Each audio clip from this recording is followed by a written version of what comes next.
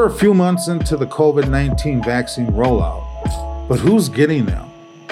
And does the distrust of the American healthcare system in our communities prevent us from getting vaccinated?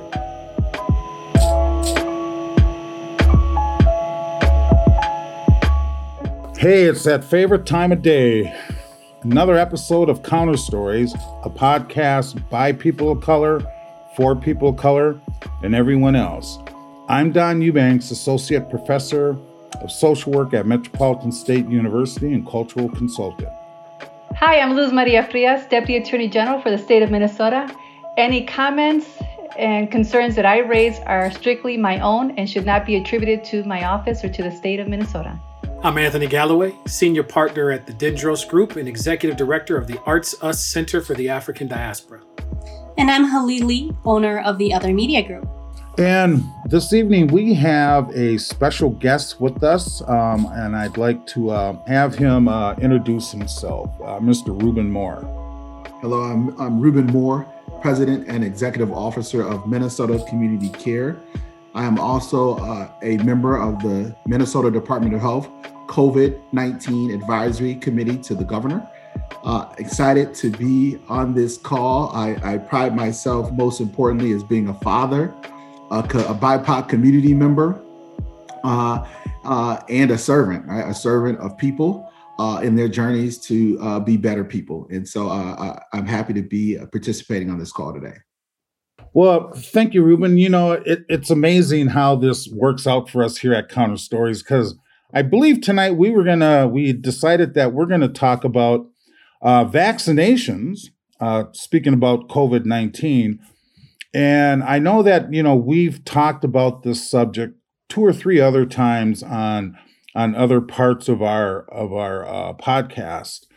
And I know that when the vaccinations were first beginning to roll out, that one of the discussions we had at that time was, I think, a lot of the misinformation and also the historical context for many communities of color having horrendous experiences with our medical systems, going back to Tuskegee and the syphilis experiment, where they experimented unknowingly on Black patients and allowing them to contract syphilis and then not treating them so that they could see the progression of that disease. We have instances in the American Indian community where our women have been sterilized against their will, and not just American Indian, but I believe the Latinx community suffered from these atrocities also in large metropolitan areas such as Chicago and LA. So, you know, for many of our communities of color, there's a distrust. And I know that we talked about that distrust and whether or not that would impact our various community members from stepping forward and getting vaccinated. But I think that, you know, now we're down that road. We're 2-3 months into this.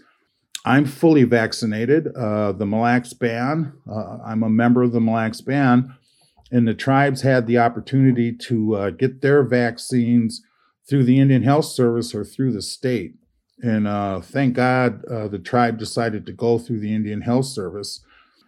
My own, I guess, ear to the ground type of thing would inform me that many who had the opportunity to get vaccinated did. And so I was wondering how the rest of you feel, and especially you, Mr. Moore, since you are you work in that area. What are you hearing in terms of how our communities are responding to the vaccination effort? You know, of course, the communities are challenged by, you know, the idea of why to get vaccinated, you know, who's getting vaccinated first. I think you mentioned in your comments, you used the word distrust, but I would suggest that we've had an untrustworthy healthcare system, an untrustworthy public health system, and many of our community members are responding to that. You know, I think about our healthcare system and where we're at today. There are barriers by design. right? And so we talk in the context in our racial equity work that racism is by design, right? And so if you see it really profoundly in healthcare, the way it's funded, the way it's structured, its capitalistic nature, and who it's designed for. Next, I think we have this thing in healthcare that's still challenging many folks in our community, that it doesn't recognize your identity, your culture, your linguistic needs, because again, it's not designed to affirm you, to be congruent with you as an individual. And so it creates an exclusionary culture in healthcare that's not only in the walls of healthcare, but it's in how healthcare is promoted, how healthcare vaccines are created, right? And how we seek to engage communities in that work. So as a quick response, I would suggest that healthcare has been untrustworthy. Our communities are trying hard to trust a healthcare system that has so many barriers. There is hesitancy as a fact. That's true, valid hesitancy. But more importantly, I don't know if healthcare as an industry is doing its part to reach into communities appropriately in diverse ways to engage folks in a dialogue around the importance of the vaccination. Well,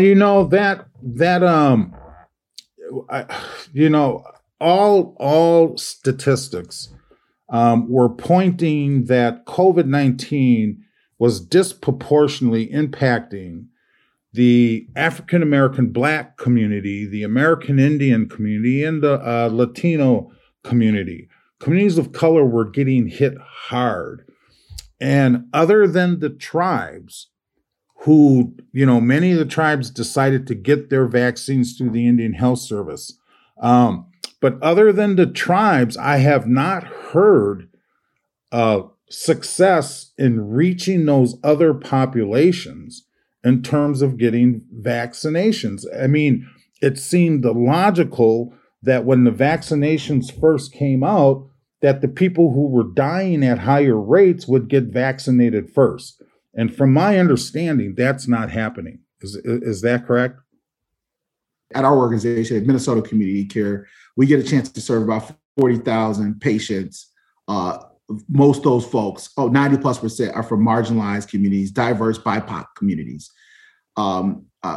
Because of our health equity mission, we've centered our vaccination efforts and prioritize our communities first. We've also championed that with the state, with the Minnesota Department of Health and the governor's office, to say communities with less need to be vaccinated first, and the state has responded. I would say the state's current efforts are a really good attempt at that, because in every phase of the vaccination program, community health centers who are at the front line in most communities have been prioritized first. We also are participating in the Biden vaccine program. So we were the first and only institution to be named in the vaccine program from President Biden. And so that program specifically targets communities of color and is looking to accelerate access to the vaccination from a federal level to our communities. And so right now, I think we're being prioritized. I think prior to a month ago, it would have been hard to say that, right? I think our prior administration, the prior narrative, was not focused well enough on communities of color. Now, is it working is another question, right? I think we're still using traditional approaches in the medical model, in the dominant kind of colonial advocacy approaches that feels paternal in the approach, and it's not as successful. And there's a lot of things we need to do and rethink as we look to engage communities in promoting the vaccine and in rebuilding the trust that's been broken by healthcare systems, institutions, and the public health entities. Ruben, I'm so glad that you pointed out the partnership with community health clinics, because that really is, I think, a key factor in ensuring that our BIPOC community have access to it. In January, NPR issued a report, a segment, I should say, that covered discussion with the Racial Equity and Health Policy Program at the Kaiser Family Foundation, where that group has been tracking vaccinations and disparities, racial disparities, and the application rates. And at that point, there were only 17 states that reported tracking data based on race and ethnicity. And Minnesota is not a state that's included in those 17 states. And what at that time, of course, is that similar to what you and Don have been saying thus far is we know that COVID positive tests and just contracting the COVID virus have disproportionately hit our communities within the BIPOC segments, but the vaccinations have been a fraction. So for instance, one example that in Mississippi, 15% of the vaccinations had been received by Black people, while they accounted for 38% of the coronavirus cases and 42% of the deaths in the state. I mean, these are very drastic disparities that should be an alarm to us all as a community, nationally, right? And we really need to be intentional about disrupting those systemic barriers that are intrinsic in the healthcare system, as you noted, that's really based on a capitalistic model. If folks don't have the means, they don't have access. And most folks are still thinking that in order to get vaccinated, they need to have insurance. I mean, that's the narrative that I keep hearing in community, not only locally, but outside of our state. When I speak to friends and family members that say, well, I can't get my vaccine because I don't have insurance, they're asking us for insurance. I've been involved in this from the standpoint of the church. So, being on the ministerial staff at an AME church, an African Methodist Episcopal church, one of the things that young folks have become is runners. There's this unofficial network, where nurses and community friends that I've got, they're telling us, they'll call me up or they'll text me or my wife or one of the folks in the members and say, hey, we've got X many vaccines that need to get into the arms. Who do you have that hasn't been vaccinated yet? And we're going and we're grabbing elders. We're grabbing, folks in the primary categories and trying to get them up to these places as quick as possible. Many of whom haven't gone there for the very reasons that you shared, Luz. And then even elders who have who have not only healthcare but affiliation with primary care providers who are still not vaccinated, and just we haven't been able to close that loop. And there's all kinds of reasons that they cite. And then we also hear from the nurses in this network, of these unofficial networks, that the majority of their day, they're seeing white folks from outside of the neighborhoods in which they actually are serving. And towards the end of the day, that's when they start seeing people of color. And now there's like 5 or 10 lists that are just roaming around, where as soon as we know that there's either a spot, an opening, or some vaccines that need to get used, this list calls out. And I've got my list of folks on, from the church who are in the category who haven't been vaccinated yet. And I'm just calling them and I'm dragging them to get up there. And so I'm seeing, as you lay out these numbers, I'm seeing it from the kind of community organizing side of trying to get vaccines to folks. My wife and I were able to get vaccinated after a run when somebody was like, well, we have to use these vaccines and there's no one else here. You come in here and get it. And so when we got our first round, which is great because once we get our second, we can really turn around after that 2-week period and really get the drag folks to the clinics. But I'm seeing these gaps play out. It's amazing how many of the folks that are in the category to get vaccinated right now that are still haven't figured out a way to get there, to the point of even the community churches who've opened up as vaccine centers, Mount Olivet, Shiloh, a few other places. Like if it wasn't for those sites, many of the folks on my list wouldn't be taking any steps at this moment. And so it's just fascinating to see it from the kind of street side. I think for me, we have been trying to get my parents in and my grandmother. And the issue that we've really come across was, with the systems in place at the state and whatnot.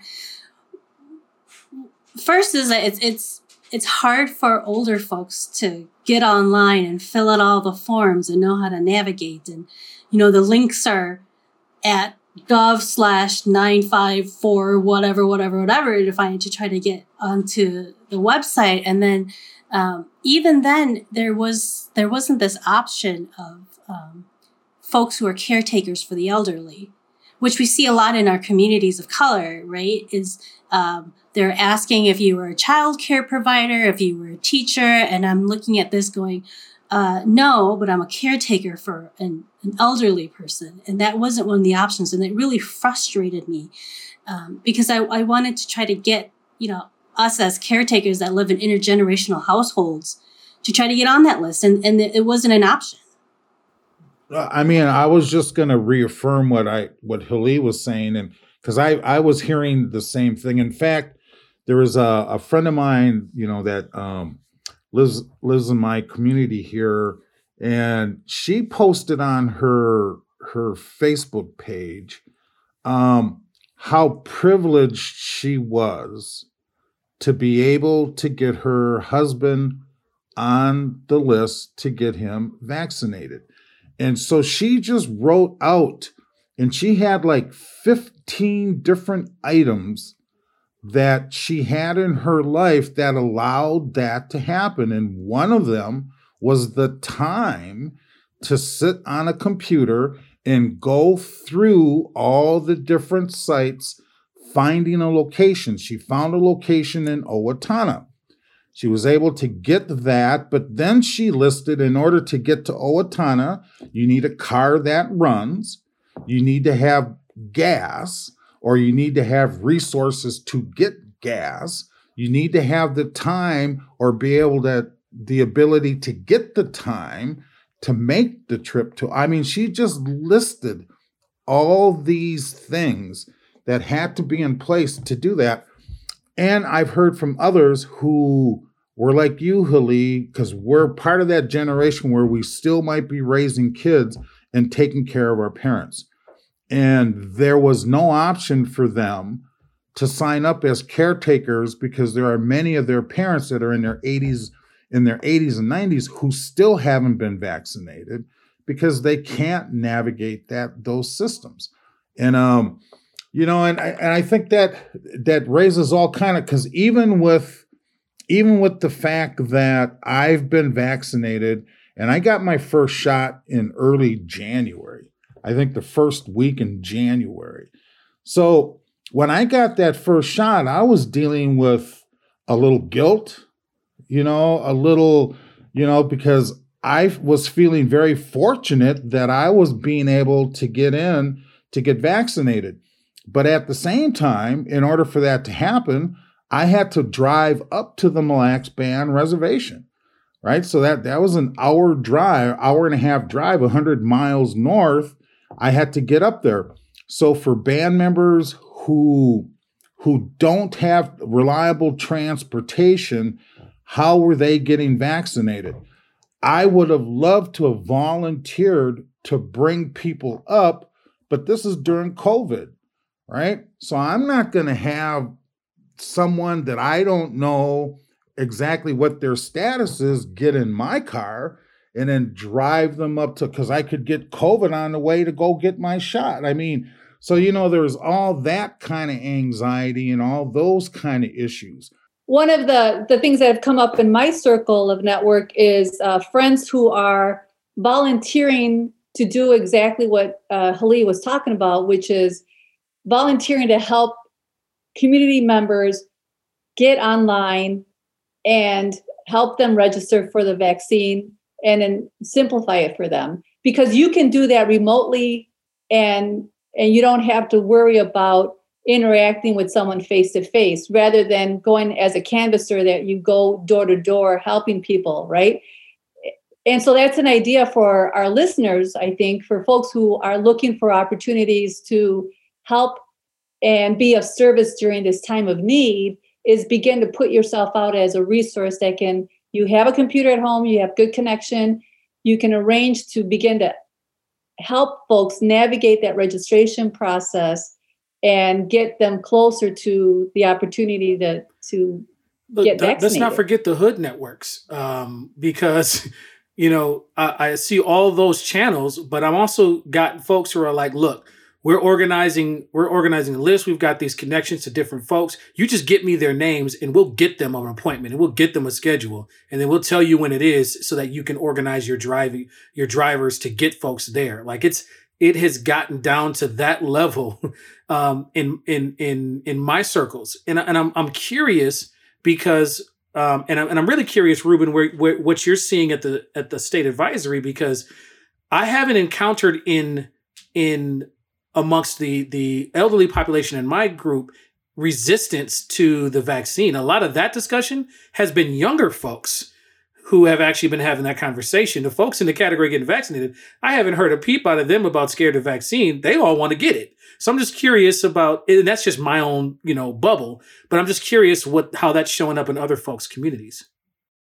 Thank you. Anthony, that's a really good question. So first of all, I think each of us kind of really talked heavily about barriers by design. There's so many barriers by design. We talked a lot about representation matters and who is that individual communicating, connecting with individuals in the communities, in the clinic, that can affirm their experience and speak their language, whether it be linguistically congruent, culturally congruent individuals in the community who can connect.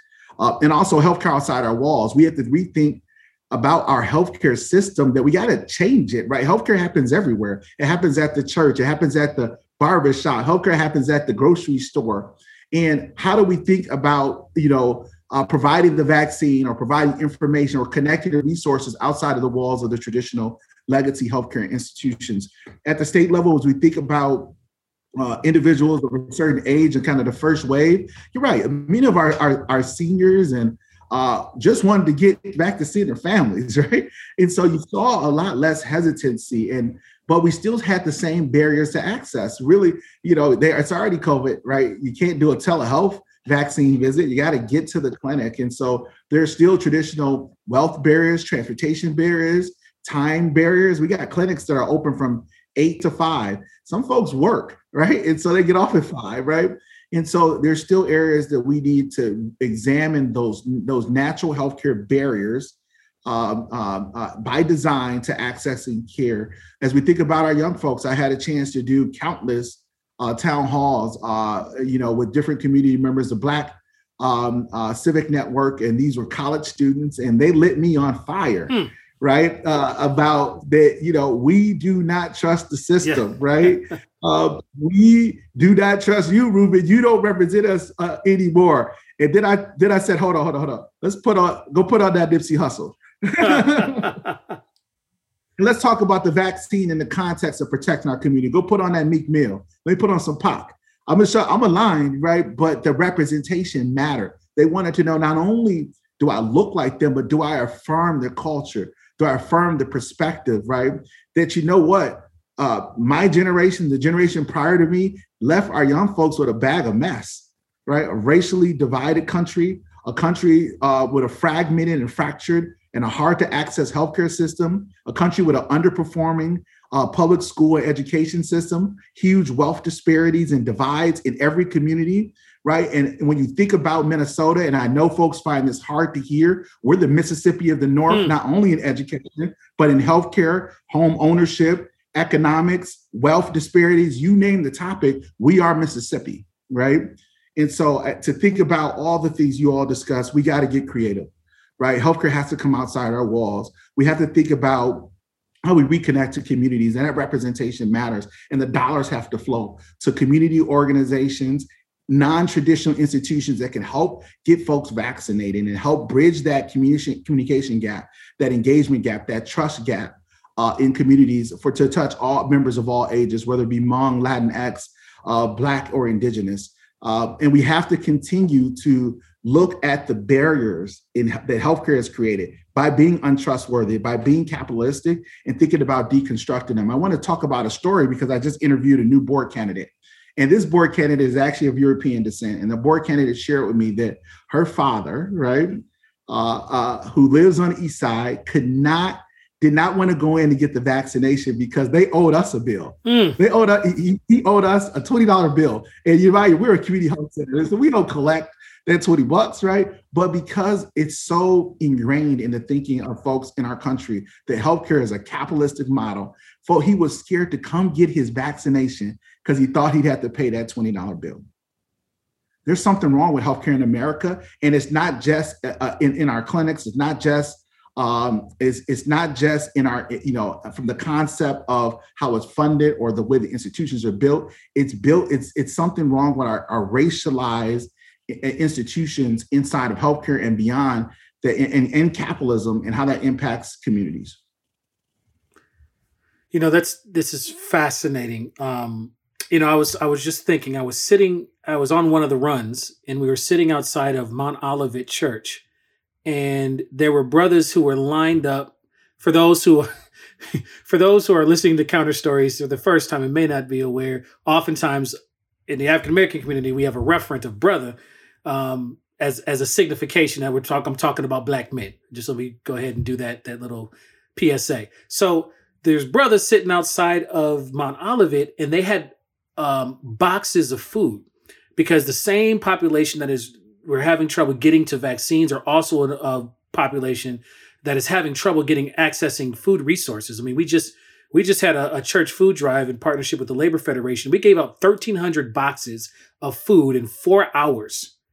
I mean, it's amazing. And these are folks, there was no pattern to the cars. And that was the same in Mount Olivet for the vaccine. There were hoopties next to benzos, and still folks were showing up, and they tied these two together and got some folks out that way. And so as I hear you talk about these different ways in which we connect to the ways of being in the reality of folks on the ground, I was able to see that firsthand, and to see all these lines of cars of all these folks who are taking their family members to come get vaccinated, right? And all the things that it took to get there. And then these brothers just shoving food in the car saying, look, you may not need it, but take it. And then folks realizing later, I really did need that. So, I'm curious about the what may be on the horizon, since you're part of this task force. Like, what are some of the creative ways that you are thinking of just breaking them traditional avenues? We've opened up some of the barriers to access. So, for instance, essential workers can get vaccinated right now. A family member who's driving you to a grandma or a community member to get vaccinated can get vaccinated as well. We brought the age categories down, I think all the way to 45, because we recognize that in most communities of color, 65 plus gets a little rare if you look at any healthcare data. We're such educated folks, but we sometimes we have this huge cognitive dissonance, right? And so, the lifespan of many of our folks in our community is a little shorter, right? And so now improving that, kind of broadening that access, and then many more. If you have comorbidities, you can get access to the vaccination. So we've broadened, and at the governor level, from institutional level, has done his part. Now it's still the hard stuff that happens in communities, right? How are we willing to change our hours of operations? Are we willing to think about non-traditional marketing groups? I remember early in my healthcare career, I worked on Target Market. Target Market was a counter tobacco campaign. And Target Market did different. Some folks remember it. They gave kids money to go market in jobs, to market and tell other youth to stop smoking. The most powerful campaign in the history, counter-marketing public health campaign in the history of our country. There was many other states did similar campaigns. They shut it down, pulled the money because of its effectiveness. Because what they found out is that kids, young people, community folks aren't listening to the polished public health, overeducated individual as their credence, their credible authority. Instead, they trust folks that look like them, affirm to them, their neighbor, their community member, their church pastor, their reverend, their shaman, their musician, their influencer. And that is so non-traditional. And it takes away from the institutions and the institutional leaders who believe that they are the only trusted source. It deconstructs models of colonialism, models of hegemony that challenge the status quo, and we need to continue to be thoughtful about that. What you will see is that in our new education campaigns, I don't need more ads on KARE 11 News. That is ineffective for folks of color, right? For BIPOC communities. I need more dollars at the youth group next door to the YMCA that gets no funding, but they got a bunch of kids in there drawing on walls, right? Rapping, right? Doing backflips because they're going to when they get out and tell grandma, I want you to get vaccinated, grandma's going to cry. Or mom, I need you to get vaccinated. Mom's going to cry Because when that young person comes to you and holds you accountable, their influence is far greater than any public health advertisement. Ruben, when you talk about distrust, you're exactly right. The distrust is there for all the reasons you noted. And then there are some just deeper distrust in community. And I'm going to talk about the Latinx community in particular. And folks are unauthorized. They have an unauthorized status in community. So they are fearing that by registering for a vaccination, that their personal information may be used to deport them. So that's a completely unique segment of our population here in Minnesota and across the country that needs to be addressed in a unique way where we can provide the assurances that this is not going to be the data that's going to be shared with any other governmental agency or entity, whether it's local law enforcement or state officials or federal officials. That's a big bridge to cross. And in my mind, the way to cross it is exactly what you're saying, is leveraging trust in community, leveraging the leaders that are already in community, much like what Anthony said as well, leveraging the trusted institutions that are within our community that can be the best promoters of that. And then the other thing that I just want to ask you to make clear for our listeners is regarding vaccinations. Do you need to have health insurance to be able to go in and get vaccinated for COVID-19? You don't need anything. You don't need health I didn't think so, but I want you to say that out loud. And I want you to say it nice and loud for us. Yeah, we don't need health insurance. You don't need a penny, a dollar. Just got to get there and get on a list. It's so important for our community folks to do that. I know it feels risky, but get on a list and get vaccinated. It's so important. We want to get to a new normal. I want to get back to I'm trying to get back to the state fair. I'm trying to get back to my next Beyonce concert, right? I want to go. I do like basketball, football. My daughter is an artist.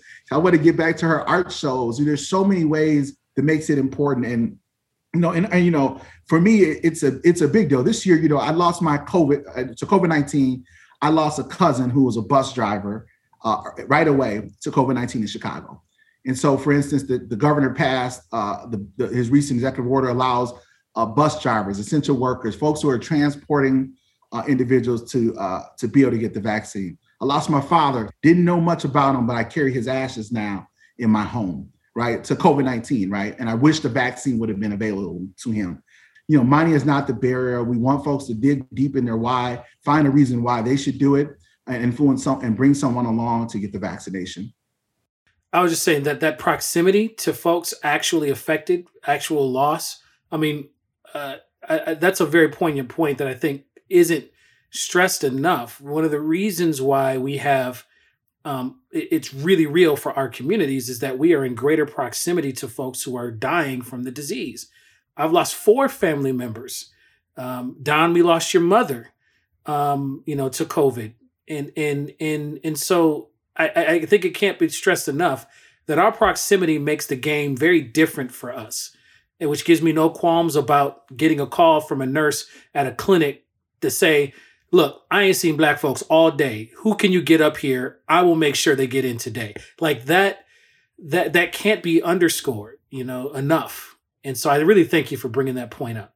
When Ruben was talking about you're so right. We're not going to get the message on WCCO or Care 11 for the American Indian community. You go down to the powwow grounds because that's where everybody hangs out, at least everybody in the community. That's how the word gets out. I found out about Native American Community Clinic over in Minneapolis. And but it is through word of mouth. I've worked on several projects in Hmong and in Spanish.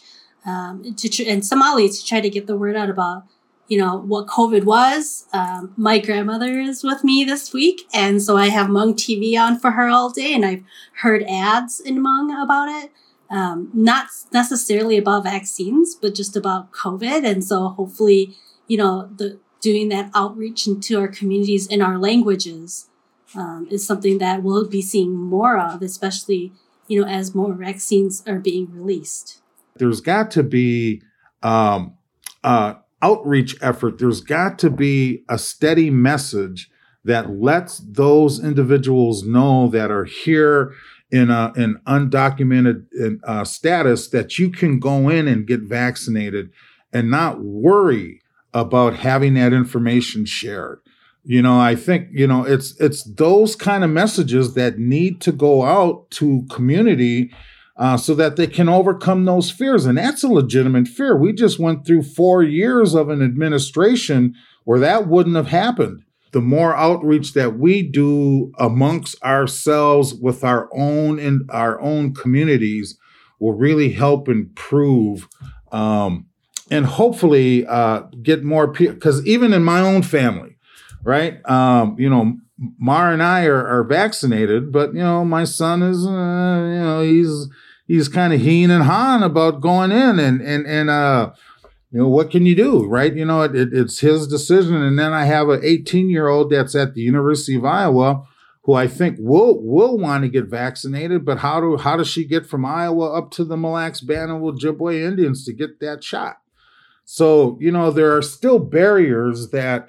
As a parent, that caregiver and everything else, that we still have loved ones that we're trying to ensure that we get them vaccinated. So, well, Don, don't worry. Me and Lee will take a road trip. We'll snatch up Gabby and we'll get her up there. But first, y'all got to get me the vaccine, okay? Then I will go with you. That's true. So I want to ask a quick question of Ruben. What gives you hope as we go down this path of increasing access to vaccinations? What gives you hope, and what would be your vision as to how we can best optimize the most out of these opportunities?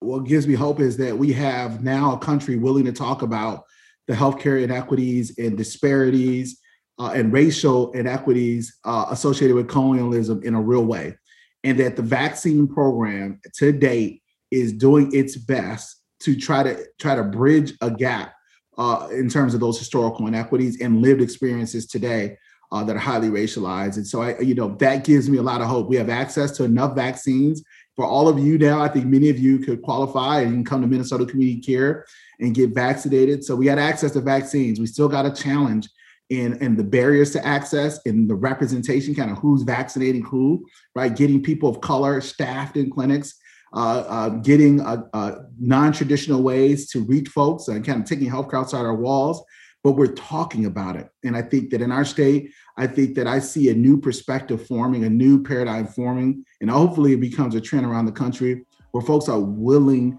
to lean into communities of color and put those who've historically been put last first. We've had, I think, a very good discussion today. I think, we've touched on many different topic points that I think are important for our community. I'm Don Eubanks, Associate Professor of Social Work at Metropolitan State University and Cultural Consultant. I'm Luz Maria Frias, Deputy Attorney General with the state of Minnesota. Any comments and thoughts that I've shared are strictly my own and should not be attributed to my employer or my office. Anthony Galloway, Senior Partner at Dendros Group and Executive Director of the Arts Us Center for the African Diaspora. I'm Holly Lee, owner of the Other Media Group and producer of this show. And our website is up. Yay! So you can find this show and our previous shows at counterstories.com. And our special guest? I'm Ruben Moore with Minnesota Community Care, President and Executive Officer. Please check out the MDH website if you want to learn more about the vaccination program in partnership with MDH and the federal government. It's amazing things happening in our state, and go ahead and get vaccinated.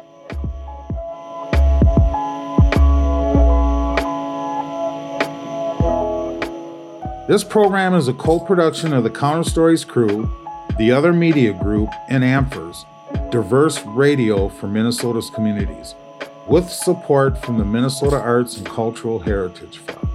For our full conversation, please visit counterstories.com.